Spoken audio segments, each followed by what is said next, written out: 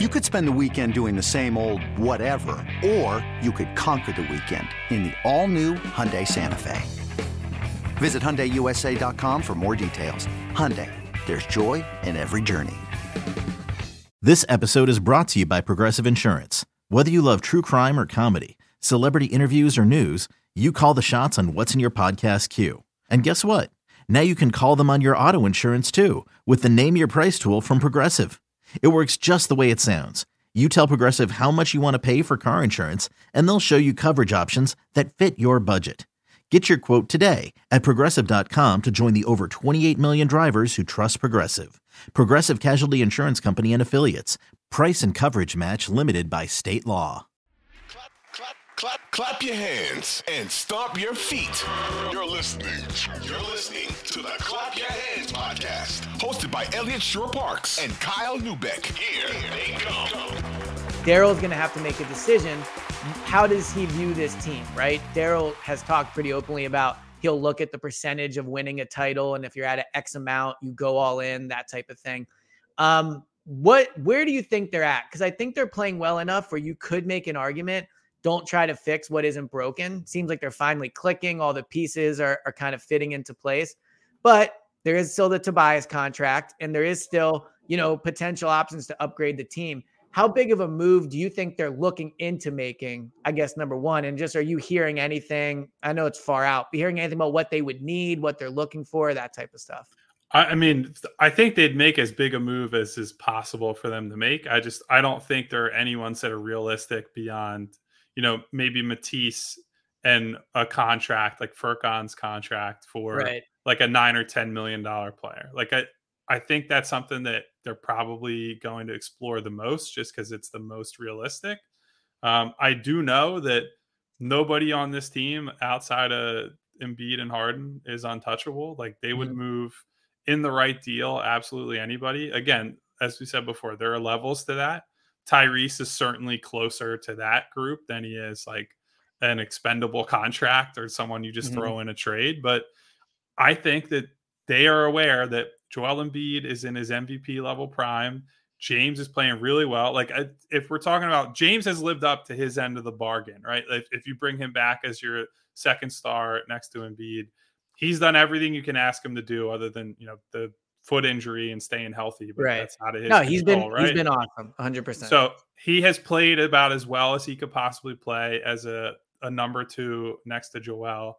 And so you say, like, you look at that and say, we have to do whatever we can to put a contending team around this group. And, I think if PJ starts playing better, you get closer to there. But, if Matisse is going to be this, like, sometimes plays, but he's only playing, 10 to 15 minutes. And sometimes his shot is so bad that you just can't play him. I feel like that's the easiest guy to move, where you say he's still got some upside. He can cause a ton of chaos on defense. You put him in a program where they have more, I don't want to say developmental time, because he's older at this point. His fourth year or whatever. In his mid-20s. So it's not like he's some guy who's like fresh out of college or even a young guy out of college. So I don't know how well that's going to sell, especially because he's in a contract year. But to me, that's the most obvious guy that you're going to move. If you're going to try to move him, you pair him with maybe a pick, another contract, whatever it is, and you see what turns up there. I think they just need, if we are saying that it's going to be the James and Joel show and Tyrese and Tobias are sort of that 3-4, they just need more two-way guys, more 3-and-D, maybe somebody who can do some secondary creative stuff on the wing if possible. But those guys don't tend to be available, so you're going to have to take a gamble if you want a younger guy, or just settle for somebody who's okay standing in the corner or standing on the wing, whatever it is, launching threes and defending guys who are 6'7", 6'8", because everything else is going to be determined by exactly how good James and Joel are. Well, and I think that's kind of the core question, because I think you're right that they're more than likely not going to make a big deal. Because there's not a lot of big names out there. Things do change quickly in the NBA. I'm just wondering, and you kind of answered it, but would they be willing to do it? Like let's say for whatever reason, the agents make it happen, or, Zach LaVine or Bradley Beal, like Embiid seems to be like the only star in the league that Embiid is like close enough to recruit. But Bradley is a Drew Hanlon guy. Yeah. Always look at the trainers, man. That's the way to do it. So, but like Bradley Beal, there's no question if they added Bradley Beal to this team, that is a major change, a major addition. He's a very good player. He's fallen off a little. If you look at his stats, he's not kind of the scorer he was before, but that's a major change. If you're trading, Thibault and Furk and whatever picks, you're mostly not changing the core of the team. It's still Embiid, Harden, Maxey, Melton, those guys. You add Beal into it, that's a major change. So when you say they're willing to make a change, and I know we're just kind of, going back and forth here, but do you think that they're willing because they feel they're not good enough, or they're just like, give me all the stars we can and we'll figure it out? Well, that's Daryl's MO. Like, yeah, I mean, if Daryl could get another star and it's not exorbitantly expensive, I think he's going to. eBay Motors is here for the ride. Remember when you first saw the potential? And then through some elbow grease, fresh installs, and a whole lot of love, you transformed 100,000 miles and a body full of rust into a drive that's all your own. Look to your left. Look to your right. It's official. No one's got a ride like this. There's nothing else that sounds like, feels like, or looks like the set of wheels in your garage. With over 122 million parts, you can make sure your number one ride or die stays running smoothly. So there's no limit to how far you can take it. Brake kits, turbochargers, engines, exhaust kits, roof racks, LED headlights, bumpers, whatever your baby needs, eBay Motors has it. And with eBay Guaranteed Fit, it's guaranteed to fit your ride the first time, every time, or your money back. Plus, at these prices, well, you're burning rubber, not cash. Keep your ride or die alive at ebaymotors.com. Eligible items only. Exclusions apply. If not make it, he's at least going to give it strong consideration. Because Right. I do think, like, his driving belief is that stars are really the only thing that matters in the playoffs. Like, we can talk about this guy's an important role player, and what if they start him instead of bringing him off the bench or whatever it is. But like, ultimately, playoff games, your best players are playing 38, 40 minutes a game, sometimes more than that, if that's what it takes to get it over the line. And like, they decide the game. It's not everybody else. It's whether those guys are better than the other team's best players. Like, basketball is a complicated sport in a lot of ways, but it's also very simplistic. Like, you have one or two guys who are better than their one or two guys.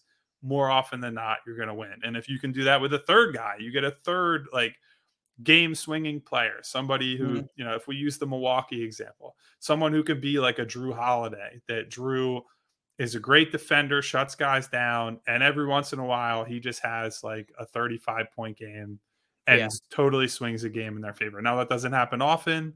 You're not going to ask him to do it a lot, but he is capable of doing it every so often in a big moment. And so I think if they could make that type of trade, they probably would do it, just because that's how the NBA works. And it also, if you get a second, like, big time guy and James decides he's leaving in the offseason for whatever reason, you at least have like two big time guys on the team that, as you're bringing Maxey along and figuring other stuff out. But, I don't think there is a move that's out there. Like, I haven't heard. The only team that really seems like they might explore some major moves is Toronto, because they're really disappointing this year, and it sort of seems like they've run up against the ceiling of this. Every guy is 6'8" on the roster. They don't have enough creation. Legit ones, they don't have enough creation. They don't have enough shooting, and so I think they might be at the point where they say, we have to do something and break this team up somehow. But I don't think any of the guys on that roster that they're going to move are guys that the Sixers are going to be able to obtain. Like, Van Vliet does nothing for them. I think if OG Anunoby was really available and wasn't at an exorbitant cost, I think that's a guy that would be pretty killer on this team. Like, if you had him in the starting lineup and not PJ, for example, it'd be awesome.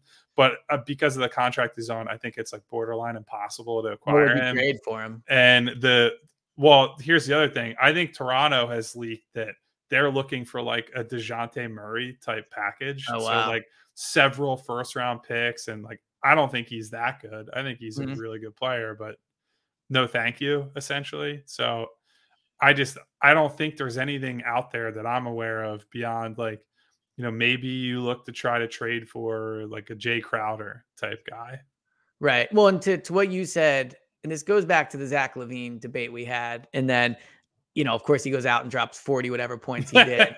But so who knows, maybe we shouldn't name any names on the, on who they played next to Thunder. Let's not get into the Shea. Well, Shea might go completely Yeah, I was going to off. say, I'll be watching that game for sure. But I do think, to your point about just having a third star, I think there's a legitimate argument of don't mess it up. It's working, whatever. But I do think this team also needs to be honest and say, you need to protect yourself against Embiid or Harden disappearing in the playoffs, whether that's because of injury or whether that's because of poor play.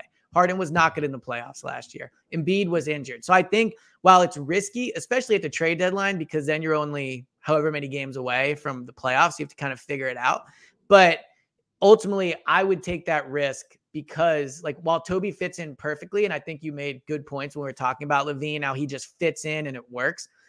Toby is not doing a 40-point game in the playoffs. Like, Maxey, for as good as he is, can take over for stretches. And if they're close in the fourth, maybe he can do something where he gets 10 points in a short span, and that's what they need. But he's not somebody where if Harden's not playing or if Joel is playing with a face mask again, it isn't himself, you can continually go to him on offense. So that's the risk I would be willing to take. But to your point, I think Beal is probably the kind of guy that could pop out of nowhere maybe. But outside of that, you don't even see names that could potentially kind of become available. If you didn't like my LaVine takes, you'll like my Beal takes even less. I think he's just kind of a loser. Like, he might be a loser. He might be. You sign a mega deal for a team that has gone nowhere and is going nowhere, and just he just gets to hide out there. Like, he collects his money. Yeah. He puts up like decent counting stats, but like nobody cares what they do there. Like, now it's hard for me to tell somebody don't sign a deal for $240 million. Oh, listen, it's one of the greatest, great job by him. He got the Wizards to pay him. Honestly, his contract is shocking if you actually look at it. I'm going to pull it up real quick before we go. Well, and he's going to make $60 million at the end of his contract, which it's unbelievable. Is absolutely absurd. Here, I'm pulling 5 years, $251 million.